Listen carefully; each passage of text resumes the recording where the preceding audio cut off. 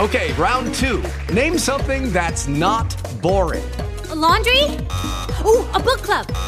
Computer solitaire, huh? Ah, sorry, we were looking for Chumba Casino. That's right, ChumbaCasino.com has over 100 casino-style games. Join today and play for free for your chance to redeem some serious prizes. ChumbaCasino.com. No purchase necessary. Void where prohibited by law. 18+ terms and conditions apply. See website for details. Hello, it is Ryan, and I was on a flight the other day playing one of my favorite social spin slot games on ChumbaCasino.com. I looked over at the person sitting next to me, and you know what they were doing? They were also playing Chumba Casino. Coincidence? I think not. Everybody's loving having fun with it. Chumba Casino is home to hundreds of casino-style games that you can play for free anytime, anywhere, even at 30,000 feet. So sign up now at ChumbaCasino.com to claim your free welcome bonus. That's ChumbaCasino.com and live the Chumba life. No purchase necessary. VGW. Void where prohibited by law. See terms and conditions. 18+.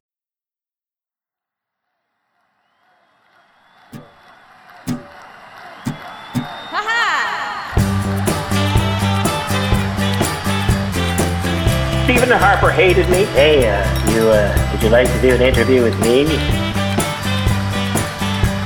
And I'd be like, no, thank you, sir. We're coming up on the end of March. That means we're going to be Apriling into spring, and I can't wait. This is season 3, episode 1, perhaps. Numbering of podcasts really doesn't make any sense, and it's completely ridiculous. We are, of course, a Canadian sketch comedy group, Hunks. My name is Tim. I'm Dana. I'm Matt. My name is Rory. Today on the podcast, we are so titillated, I believe is the word I'm going to use, to have this comedian, author, performer, writer, all-around great dude, I presume. I guess we'll find out. Welcome to the Hunks podcast, Mark Critch. Hello, everyone. It's very excited to be here. Hi, Mark. Yeah. Thanks. Yeah.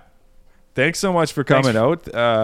You've just wrapped up a very busy end of the season for this hour's 22 minutes. A particularly challenging season, I'd have to imagine, because Chris Wilson guested on the show, so that must have been hard for everyone.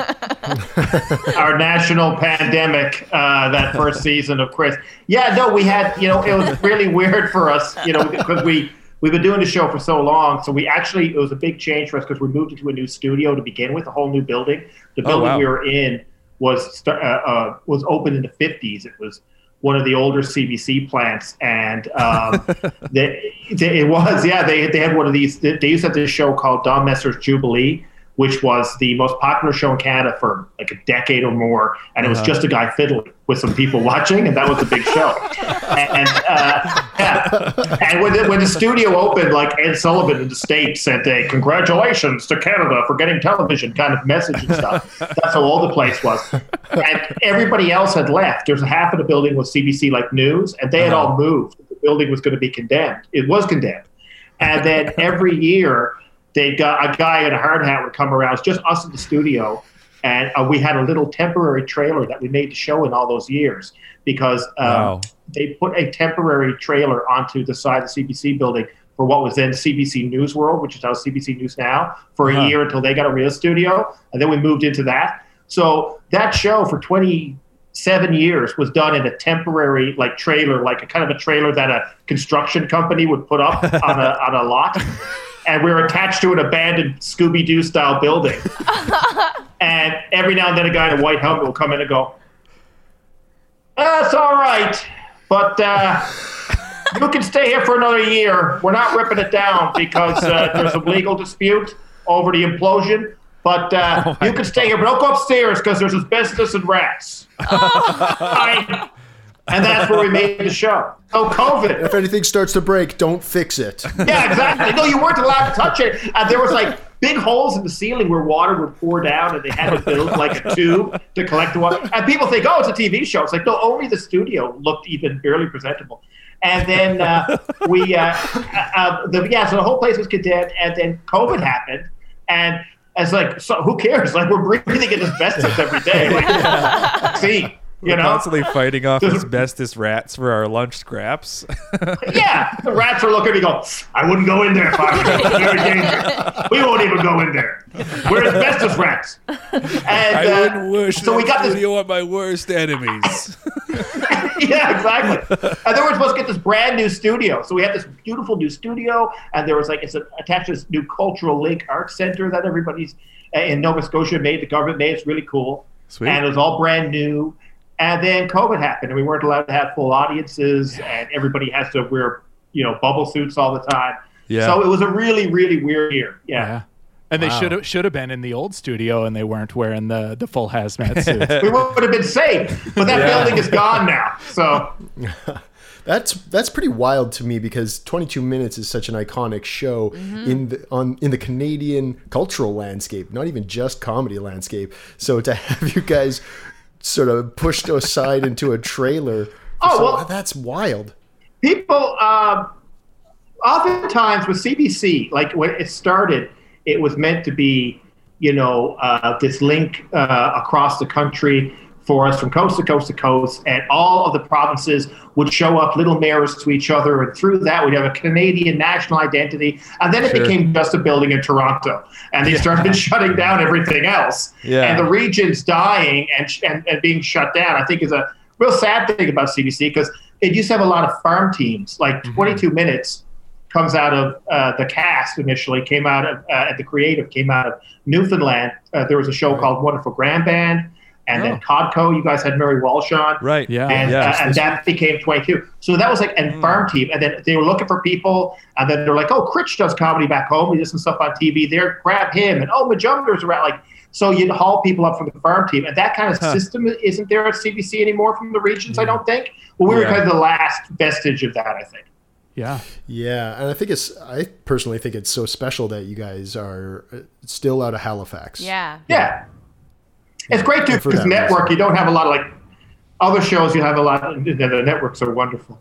Nobody's saying bad things about networks. Aren't they great? We all love networks, but sometimes you don't get as much. See,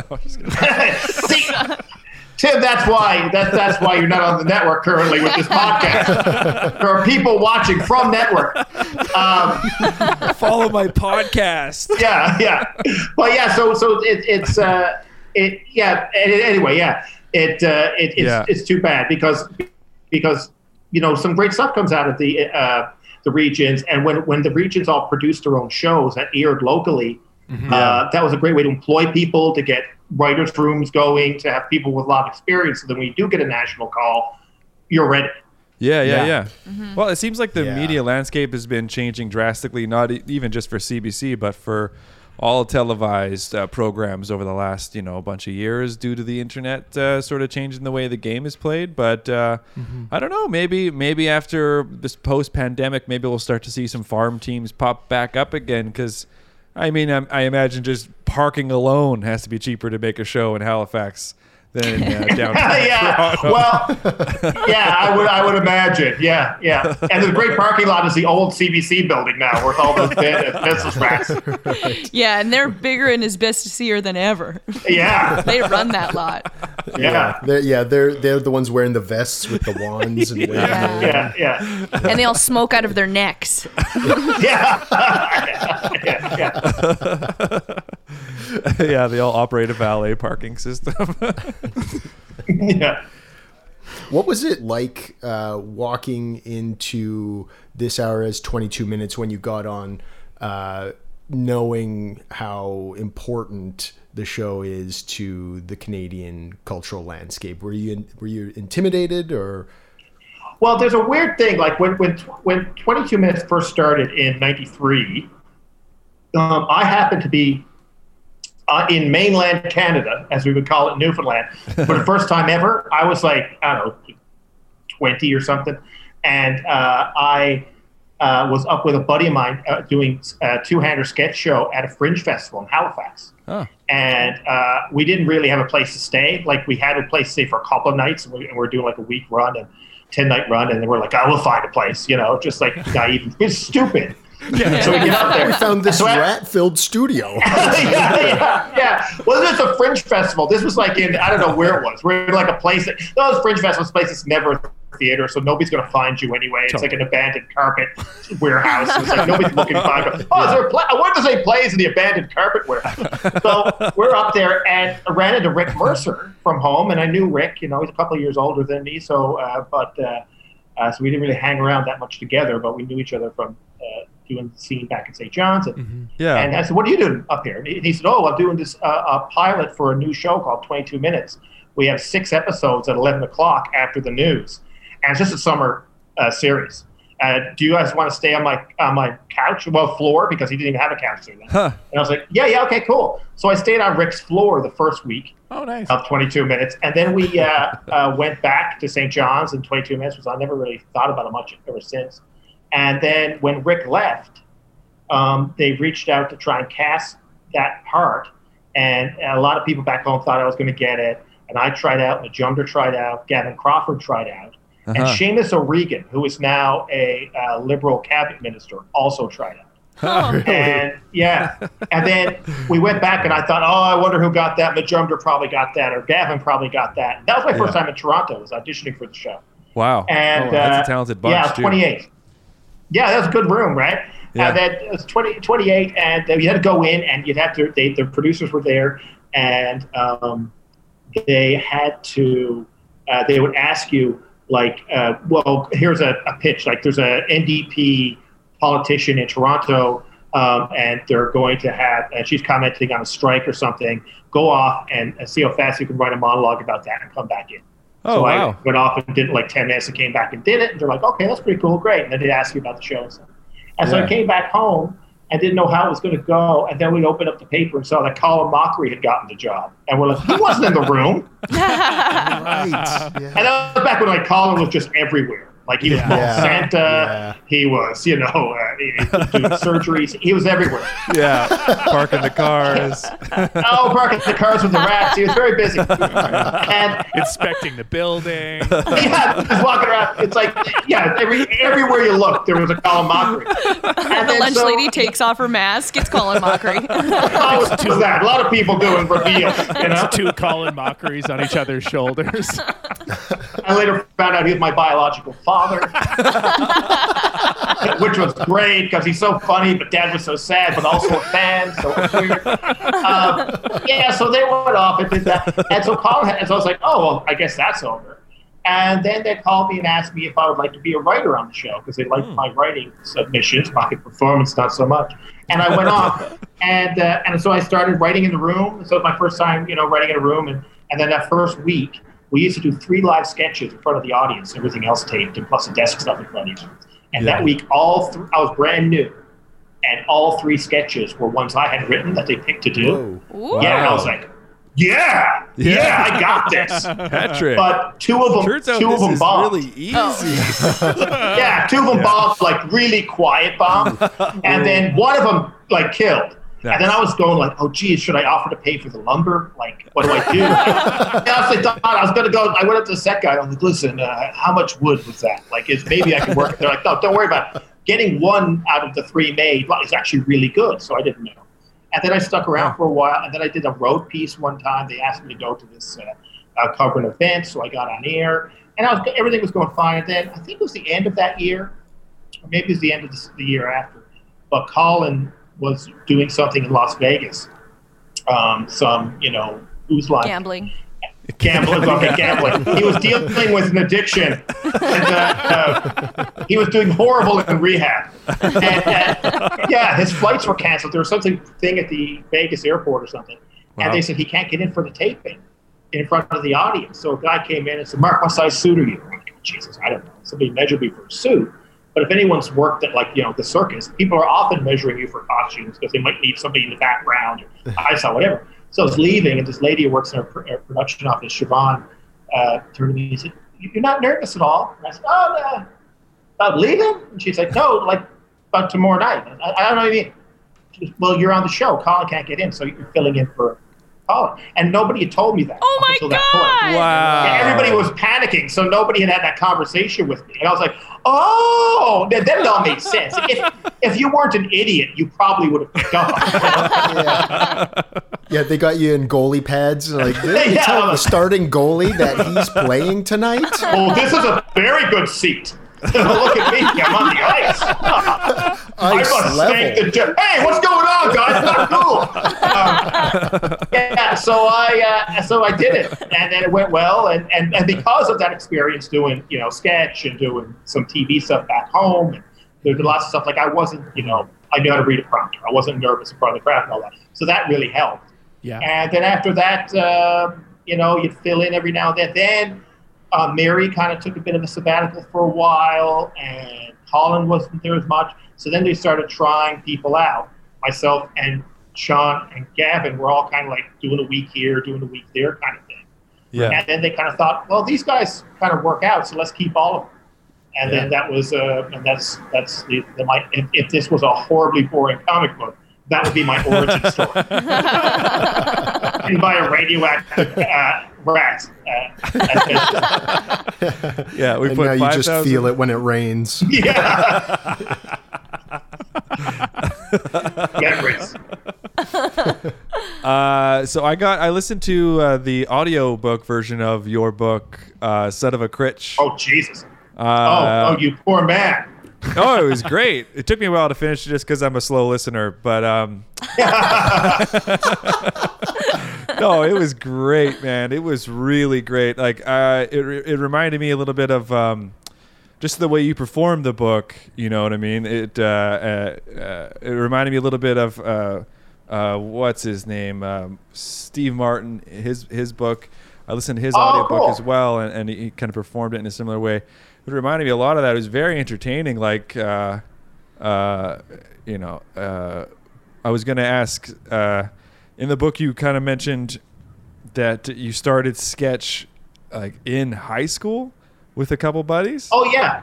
Yeah. I kind of, I had to throw a quick background. I grew up with old parents, like on the outskirts of St. John's next to a radio station. Dad worked for radio. And so there weren't any other kids around. And I went to this Catholic school, and I was kind of like very much like, Neil Armstrong to me. Like, I'm like, I've never been around the kids before, and also it's really weird.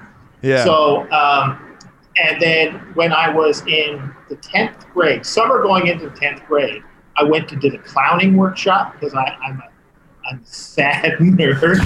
And I thought, well, this will fix everything. If I'm unpopular, I'll do a clowning workshop. And you want to learn archery? Do you want to learn water skiing? Yeah. You want to get in that. You want to, you can do some miniature models, And so anyway, there was this other nerd there named Steve, and he had some experience doing some plays and stuff like that. He lived downtown where people were. And he was interested in sketching. We were improvising scenes and stuff. And then he said, hey, man, why don't we start a sketch comedy troupe? And I was like, sure, why not? Awesome. So we went down and we started. He knew two other people from high school. And so, we formed this thing. There's a theater in small black box kind of theater in St. John's called the LSP Hall, which is the Longshoremen's Protective Union. The old Longshoremen's Hall for union meetings. And that's where Cotco kind of got a lot of the start, where Rick got the start. And then where I got my start, we went in, rented the place on a 60-40 split. They were hippie enough to rent to 15-year-olds. And we went on at 11 o'clock at night to mostly drunken sailors from other countries who kind of wandered up naked with a bar with very strange-looking dancing girls. It's like, no, this is a sketch show with children. And so we would do it. And lots of really drunk people. And it was great. And then I would actually have to skip off school to go down and, paint our sets and get the thing ready. So I would go down to my campus. Sorry, Mark, I think your microphone might be cutting out a little bit. Is anyone else having trouble? That's what I was using before. Oh, so that's better. Cutting out, That's better. Oh, okay, maybe they cut out. Yeah. Yeah. Okay, sorry about that. No worries, no worries. Just didn't So want to it was the 15-year-old performing for a bunch of sailors. So we go down to these kind of weird group in this theater, and it was really neat because we didn't know any better. And you would have to go to pip off school to kind of go down and do stuff during the day and lie to the nuns and paint your sets and do the show. And it was really cool. And then we did that, and that was good. And Rick Mercer actually was one of the people who came down to our show, and he was a couple of years older.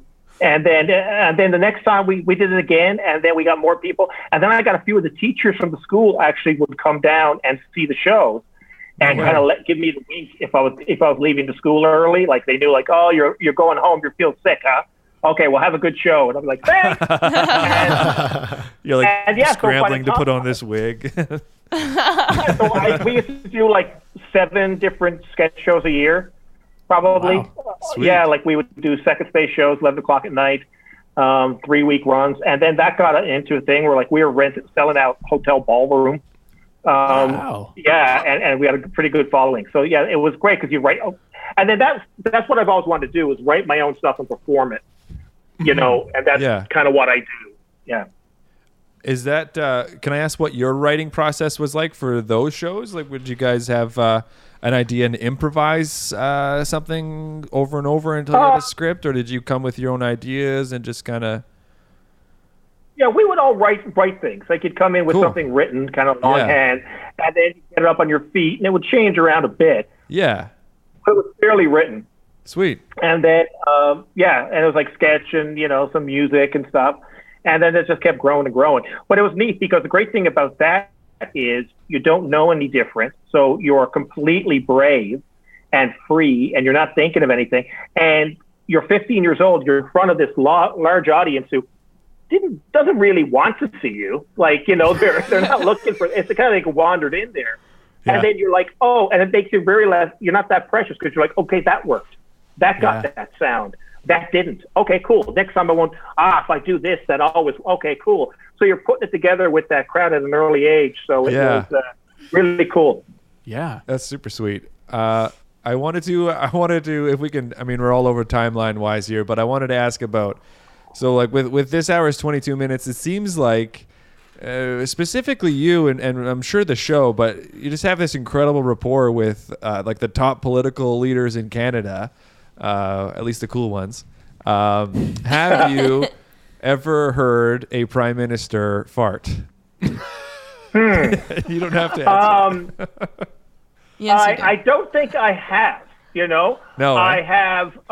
I'm just thinking because I assume I must have, but not noticed, or because a lot of them were old. Like Paul Martin and Chrétien were both, they were up there. And I remember when Paul Martin was pushing Chrétien out because he didn't want to leave, and then he was going to step down. And Paul Martin was finance minister and made a run for the leadership and all that stuff. Yeah. And he's like, it's time for generational change in the party. And he's like 3 years younger than Chrétien. That sounds funny. So guys that age, if you're around them, something's going to happen. Chrétien would always choke me, was his big move. He liked to choke people, right? That was his joke. Like, because he had choked the protester. Yeah. So whenever I see him, he's like, do you want me to choke you? Do you want me to choke you? And I'm like, no. Come on. And I'm like, okay, if you want, man. That's something to be proud of, though, dude. And, and then Stephen Harper hated me. Like a lot. Really? But in the early days when he was in opposition for the Reform Party, which was like a more conservative. Yeah. No, he didn't get much attention. So he actually, if I was up scrumming and trying to get interviews with people, he would come up to me and go, "Hey, would you like to do an interview with me?" And I'd be like, no, thank you, sir. I could say something quite humorous. It's like, oh, okay.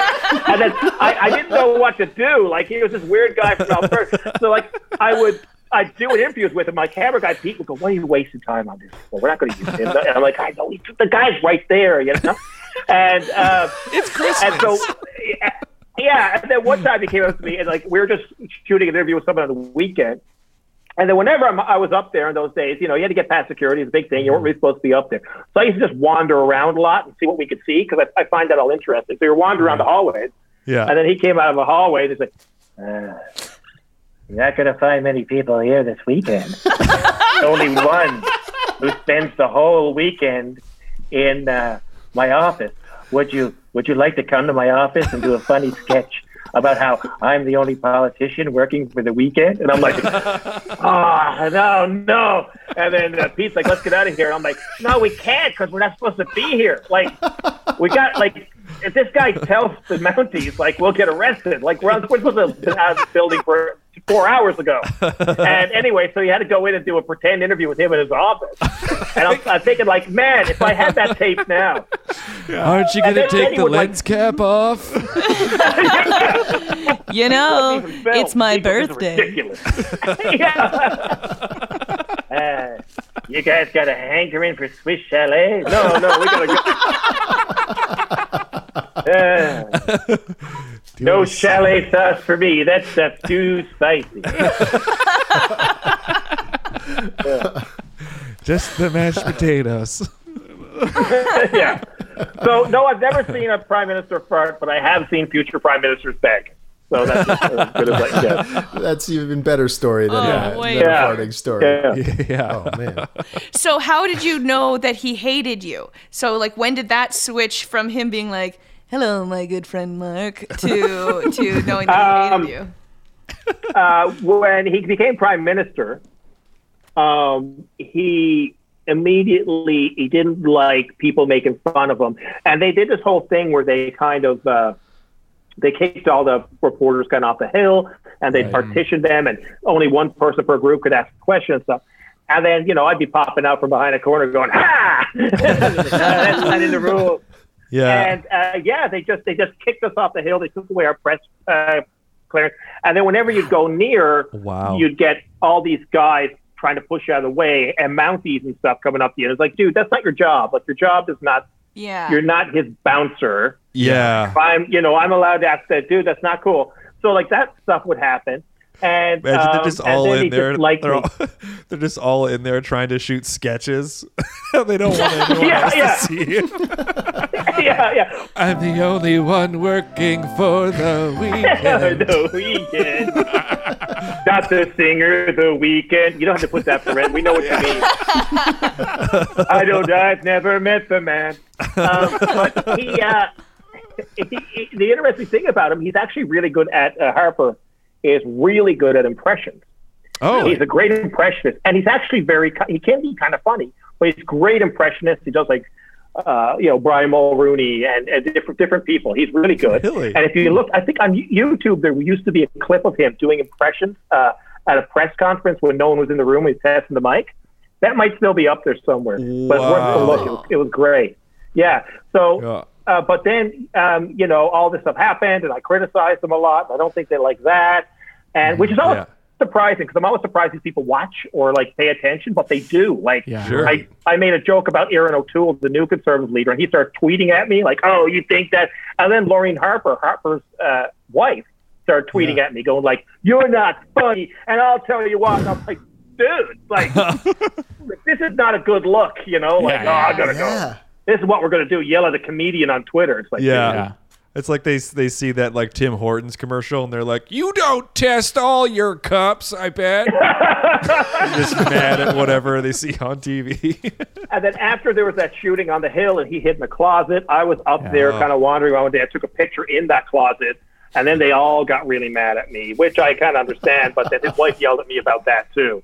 Yeah. Which is, it's Stephen behind going like, and tweet as well that he's he looks unhygienic. It's like, what? Two exclamation points. No, just one. I'm not a maniac. Wait, let me read it again. Okay, click then. Get it back. And his wife is like operating an old-timey typewriter, typing out a tweet to give to someone else to publish online. To give it to some intern. And bing, there you go. Tweet it. Publish that. Take that, mail boy. Of a scanned document. Well, what do you say we jump into the little game called Two Truths and a Lie? Yeah. Absolutely. Yeah. Matt, do you want to explain how this game works? Would And love to. good Two luck. Truths and a Lie is our favorite game to play on the Hunks podcast. One of us will give 3 statements, 2 of which are true, 1 of which is a lie, and everybody else has to guess which one is the lie. And helping us out with those 3 statements this week is Mark Critch. Mark? No. Oh, sorry. Oh. Your camera just froze for a second, and I thought, oh no, we just lost Mark. But now you're back. And, I'm back. and you look like this. Yeah. Oh, great. Well, that's good. Mark froze at Martin Short doing panel on a talk show. It's very weird.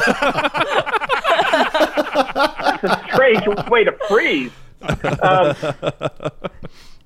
My first one is, my parents were so old that my grandfather was a whaling captain who drowned. He hunted whales and drowned. Is my first one. Is that true or false? Okay. My second one is that Prime Minister Justin Trudeau once punched me in the face so hard I almost passed out. Justin Trudeau punching me. Okay. And the third one is that I wasn't always going to be a actor. I also had other dreams.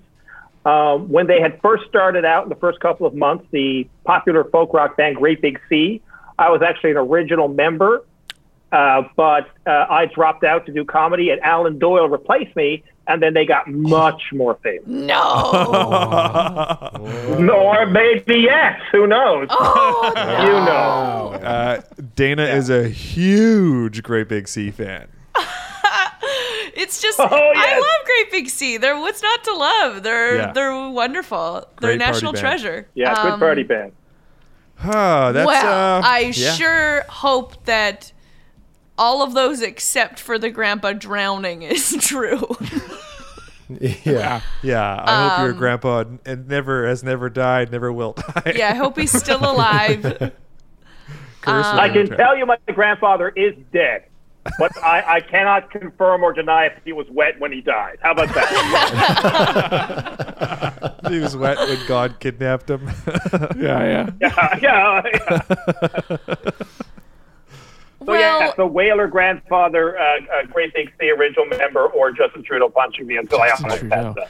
well, we know that Justin Trudeau is like a boxer, like that because he had that big infamous fight against the conservative guy. Yeah. That's right. Yeah. Yeah. And yeah. Couple charity bouts, I think. so I could see that being true if like maybe it wasn't like it was just like sparring, you know what I mean? Yeah. Yeah.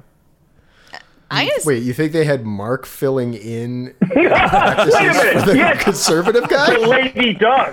The lady does think that I would be a wonderful sparring partner. Thank you, sir. Put him up. Boxing. Hey, Mark, we can't seem to find our punching bag. Can we tie you up in the rafters for a bit? I love Just when you're done the show. When you're done the show is fine. yeah, I think that I'm gonna say that the wailing grandpa is the lie. Which is also a great Margaret Atwood book, The Wailing Grandpa. The wailing So grandpa. good. So touching. I love the imagery of a wailing grandpa. Yeah. I want that to be true, and I'm going to say that it is. I do know that you have done some musical things, but I'm going to say the Great Big Sea is the lie. Interesting. I also want to hear the story of the wailing grandpa, so I'm banking on it being true to hear the cool story involving like wooden spears and stuff. I don't know how whaling works. And I'm also going to throw in with the Great Big Sea being the lie. I think there's an element of truth there. I think maybe you were in Great Big Sea, but you were replaced by someone else, not Alan Doyle. I don't know, but I think that's the lie. Or Dana, maybe he what was wasn't your replaced guess? at all. My guess was Maybe that I'm still in it. yeah. They broke up with us, the only ones. I'm like the guy from Bachman Turner Overdrive, the drummer who still has the rights and then tours with other guys, so you only see the drummer Larry Overdrive or whoever he is. Where's Bachman and Turner?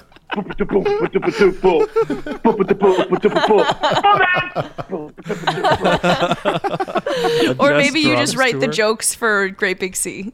You're just the group comedian. I was the original liner notes guy. My guess was the wailing grandpa being the falsehood. Okay, I'm gonna guess the punch was the lie. I'm gonna say he followed party lines and it went for a choke. So without further ado, you want to walk us through it? What do we got here? What are we working with? Well, so the story that is a lie is the story about Great Big Sea. That one is not true. I did know those guys before they were. I just wanted it to be true. Yeah, I knew Alan actually. Alan Doyle. I first met Alan Doyle he used to work at a museum when he was in university. He has a history degree. A Great Big Museum. And he was it was a very small museum. It was basically a stuffed Newfoundland dog and one army coat. This army guy comes in. He was there it is. Takes it. It's not an exhibit. He just left it. So Alan was in that, and he also then I saw him playing this little bar called the Rose and Thistle, and he was up on stage with about 6 people in the bar, 2 playing video lotto, and I walked in, and he was on stage, and it's the only time in my life where I've seen someone and thought, well, that guy's going to be famous one day. He's that good. Wow. Yeah, because there were 6 people who were just kind of like rum drunk, and he had they were all captivated, and I was sat there for like 2 hours, and I was like, oh wow, he was just really charming and funny. And then he went on and he joined Great Big Sea, so that's a lie. My grandfather my dad was born in 1926. He was 93 when he died. Wow. And his father, my great-grandfather was a whaler, apparently. I found out a couple years ago who drowned when a whalefish attacked his vessel. and then his son was a guy who was then tried to take over the family whale fishing business. Oh. And then his best friend drowned, and then he said, you know what, I'm giving this up. And he went to New York to become a iron worker, kind of building skyscrapers. And then he came home and caught TB in Newfoundland in the 20s and died. Well, I think everything was black and white TV back then. Sepia tone. And then the other story was Justin Trudeau. For that charity boxing event, I did go and spar with him. And then we were taping a bit for the show, and he wouldn't hit me properly. And I said, look, you got to hit me for it to work. I mean, he would just like shout, and he said, no, if I hit you, I'll hurt you. And I said, for fuck. If Justin Trudeau hits me and hurts me, good God, kill me now. And he said, no, I'm serious. And I said, no, are you afraid to hit me? I said, I bet you never hit anybody. I bet you, when you were a little kid on the playground, somebody picked on you. Did you get your dad's like Secret Service guys to hold down while you licked your giant lolly? And he said, is that the way you think my father raised me? And I said, yeah, I do, Trudy. And he leans back and he hits me. And man, and I was like, well, he might win this thing. And he was like, boom, boom, boom. And then he was hitting me with one hand tied by his back. But I did get to punch him in the face. Nice. So that's my Justin Trudeau boxing story. Wow. He's actually a pretty good boxer. Yeah, he looks like a formidable athlete. And I'm actually very, very weak, too. So maybe he was just a normal strength man. I don't know. To me, it sounds like a lot of pain. Yeah, I wouldn't know the difference. I've never been in a fight. Well, you're so rarely punched in the face, you know? It's like I realized, it's been a while. As an adult, that might be the only time I've been punched straight in the face. As hard as someone can hit me. I got punched in the face last summer. It was nice. It's been a while. It was a heckler in a little show here at Wee Johnny's. A heckler? I think there might have been more going on, but yeah, it was a heckler, and I got into a conversation with him after the show about how, that heckling really didn't help the show, and he thought he was helping, and I was trying to explain that guy, just were stepping on punchlines, that kind. Yeah, and then he started getting into it with our bartender, our beloved bartender Danielle, who was worked every comedy show, and we look out for her, and she looks out for us, and he started being very rude to her, and then I politely asked him to leave, and then he like looked down for a second, and then next thing you know, he punched me in the face, and a couple open mic comedians had wrestled him to the ground, and we kicked him out. But yeah, it was. I'm so sorry that you had that experience with Justin Trudeau. I think my Smith and me, moi, c'était très drôle, my friend. Sir, please sit down. Sit down, sir. I have a Jugmeat Singh impression. I don't think you should do that, sir. Am I getting the light? No, that's not the light. Don't say things you don't know what they mean. Yeah. I had the inside track on a couple of those stories because from your book, I wanted to That's right. You read the... Yeah. In the book, you talk about a show that you did, your sketch group did with Great Big Sea in a prison where Great Big Sea performed. And then did you follow Great Big Sea? Yeah, well, what happened was, we came out, we did follow Great Big Sea, which is. So when you're like planning a show for a prison, what sketch do you open with? Well, that was like, at the time, there was a local band here called the Irish Descendants, and they were quite popular, and they were big, chubby fellas, but they'd won a Juno, and they had they were huge. They're way bigger, like Great Big Sea would have opened for them, right? Right. Oh, okay. And so we used to do a parody of them, kind of. Nice. And it was just making fun of like Irishy music. So we did a couple of sketches, and then our big finish was we do these kind of funny song parodies, the Irish songs, and we think that'd be great. And we watched Great Big Sea go out, and at this point, their guys are all young, but they're the big local party band, and they go out, and they would come up with that energy, Alan Doyle, like, how's it going? What are you at? Oh, yes, Denver. 1, 2, 3, 4. And he's hopping around. And then after a while, like, you're looking at the wings, I'm like, you're awfully quiet. And then he's just standing there playing the guitar, like, "Thy lonely garden wall," like doing like all these old tunes. Because like they're like just staring, like very unhappy.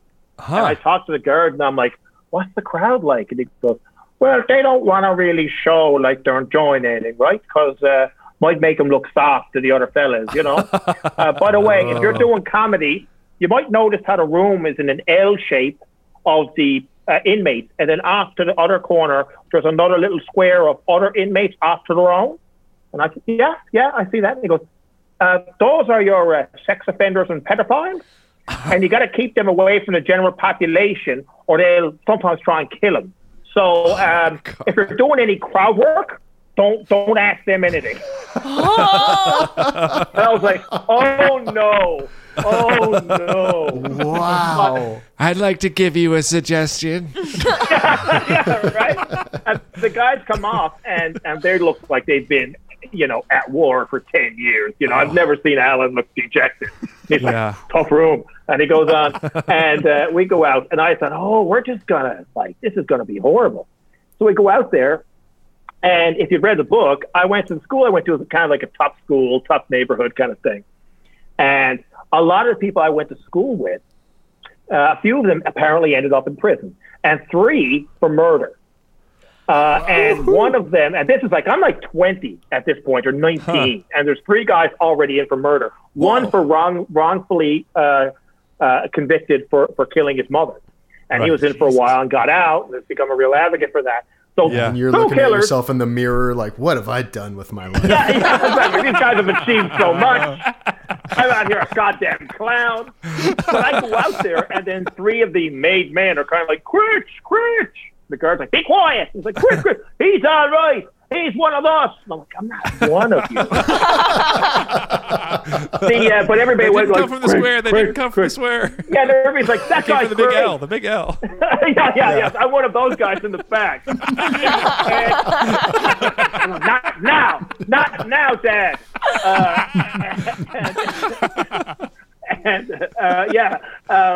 So anyway, so then the crowd liked me because they're like, "I don't know who he killed, but we're going to support our boy." And so then they all loved me. They walked off like, "See, that was nothing. That was easy, Alan." All you have to do is know 3 murderers. So 2 murderers and 1 wrongfully convicted. Yes, thank you. Keep them guessing. Which of these three people actually killed someone? The new game on Hung. Two murderers and a falsely accused. Now I want to go to prison and see who I know there. You know? So you know, right? Yeah. But it was like a prison. It's really weird. It was probably like 4 murderers, 18 sex offenders by the look of it, and then people who had stolen beer. Yeah. Like it's not Alcatraz, it's St. John's, so it's like traffic violations and stuff like that. So they weren't that tough. Yeah. Boating. I think the crowd liked me because the 3 toughest people in the prison liked me. So they're like, fuck, this guy must be amazing. He's great, Scar. Start clapping. Start clapping. yeah, start clapping, see? A couple of those rats are in there. Yeah. Hey, I owe that guy from work. He's a quality individual. I parked his car. I like him. Someday a rat's gonna come to you. It may not be today. May not be tomorrow. Do it. This is the part of the show where we bring the energy down pretty low. And Rory? pitch some sketch ideas not fully thought out. Never will be. Rory, did you want to pitch a sketch? Oh, Jesus. Oh, yeah. almost we skipped forgot. right over that, right? I Okay, almost I'll do forgot. one. Okay. I'll do one real quick. Sounds fun.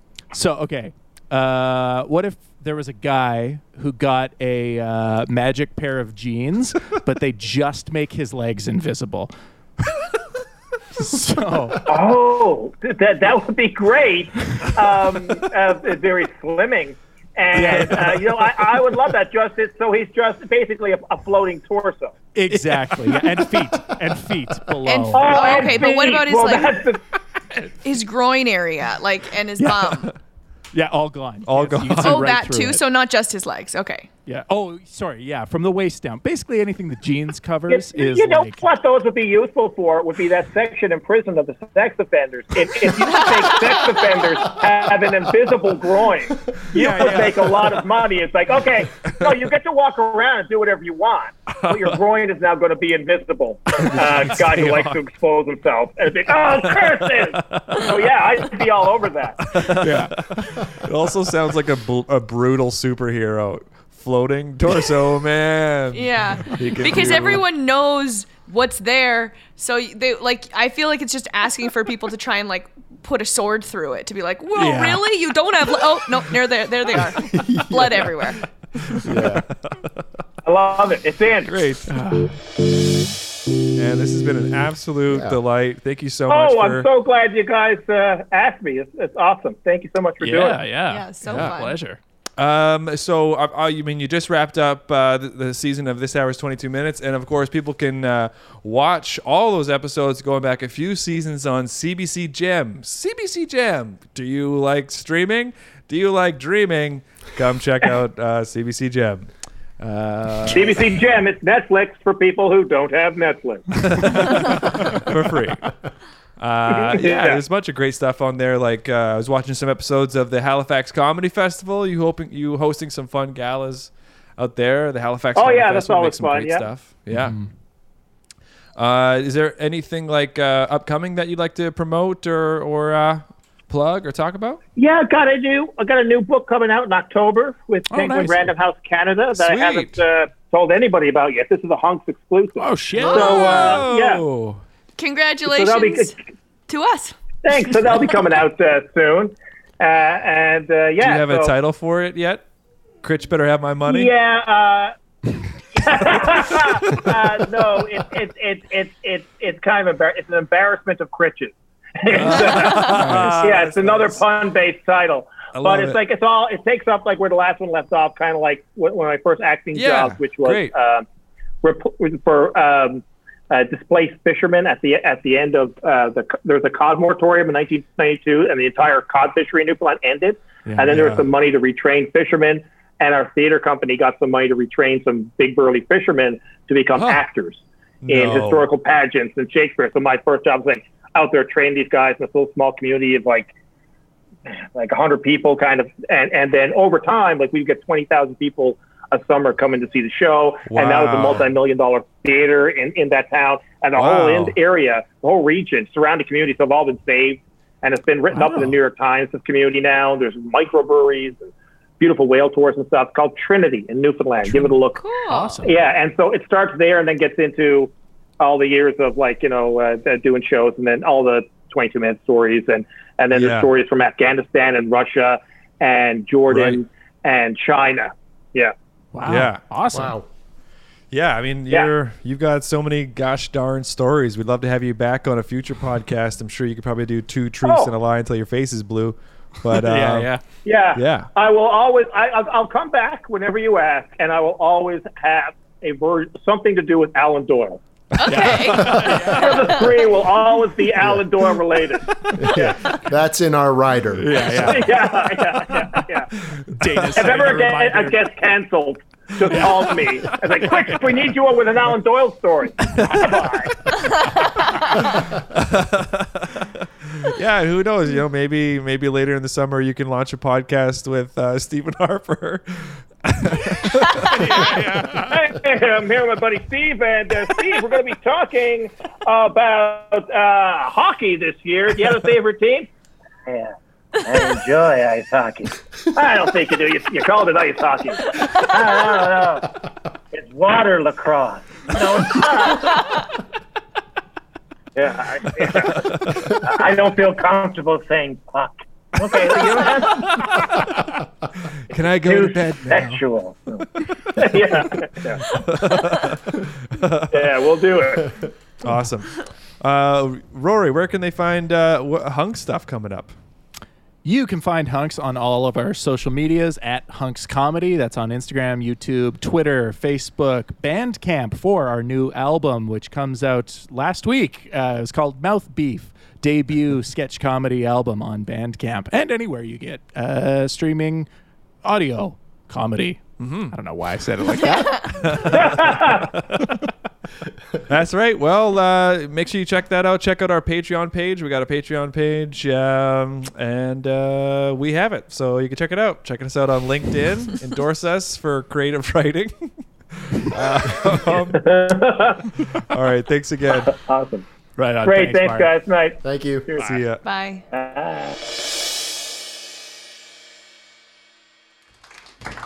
Okay, guys. Sean's gonna be here any minute. Yeah, so find a great hiding spot, everybody.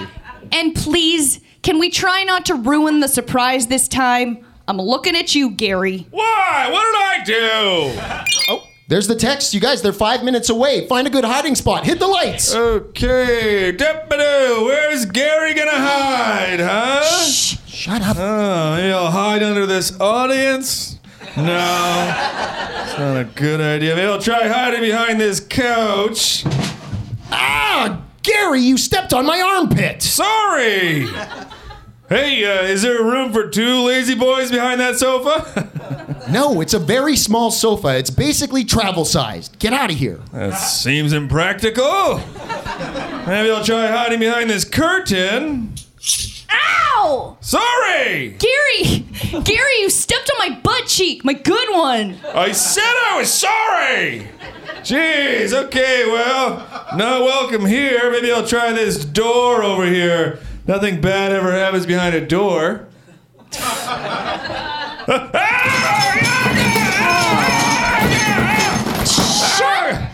Gary. I fell down some stairs! Oh, they kind of came out of nowhere, didn't they? Oh, God.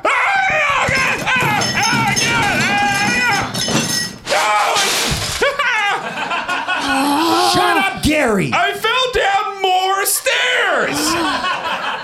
Can you believe it? They were behind me the whole time! God, I fell down the stairs and I fell into his coffee table! Oh, God! Woo, that's a lot of pain! Ow! I sure hope Sean has peroxide in his bathroom. I think I'll be okay if I just douse myself in peroxide again. Sean seems like the kind of person that has peroxide in his bathroom. Like, he puts out that vibe, you know? Do you guys think that he puts out that vibe? I don't know. Just be quiet for 5 minutes. Okay. I'm just gonna try behind this other door over here. Maybe this is a little nicer. Oh, God. I fell into a big box of Christmas ornaments. Who the hell leaves a box of Christmas ornaments out? Oh, hang on. No, it's labeled. Big box of Christmas ornaments. Dude, stay away, Gary. Oh, yeah, that's on me. I should have read that. Oh, God, I got so much little old glass embedded in my skin. Oh, boy, that's definitely going to scar.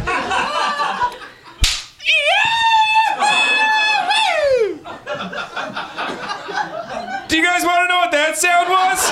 No!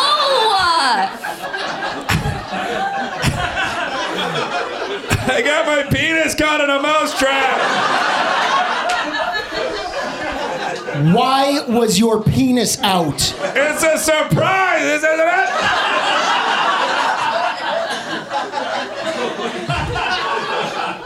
Well, I don't think there's anything good for me down here. I'm gonna come up the stairs now. Hey, I made it upstairs without incident. Did you guys hear how fast my feet move? And it was only like 6 steps. Really felt like I fell down more. I think I can blame some of my clumsiness on how low the ceiling is in this basement.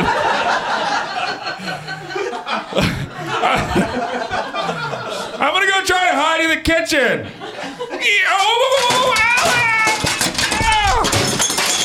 Oh, guys, I fell into the oven.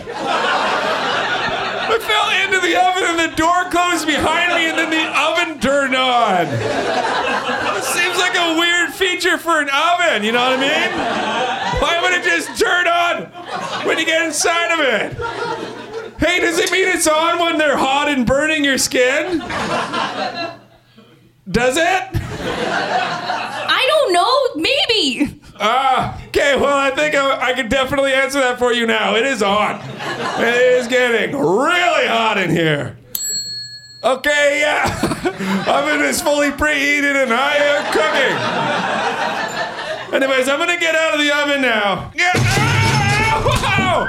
Oh my God, I fell into the freezer. I'm not even sure how I fell up, but I did. Wow, what a refreshing change of temperature. Gary. Gary, shut the fuck up and come out here and just yell surprise when he gets here, okay? Okay, I think I can do that. Oh, he's here. He's coming. Surprise! Gary, why is your penis caught in a mousetrap?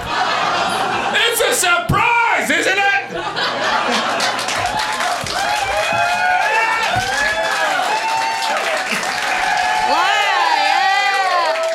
Live Foley for ya.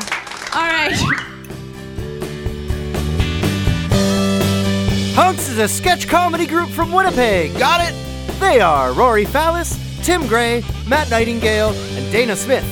Episodes are produced and recorded each week from their homes in Winnipeg, Manitoba, Canada.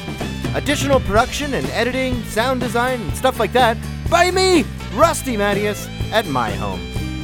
Thanks again to this week's special guest, Mark Critch. Holy crap, that Hunks comedy album, Mouthbeat, was just released. It was such a pleasure to hear a live audience there on that final sketch. Stick around, because there's more Hunk stuff coming up over the next little while, including something incredible! Okay, have a great week, everyone. Okay, bye!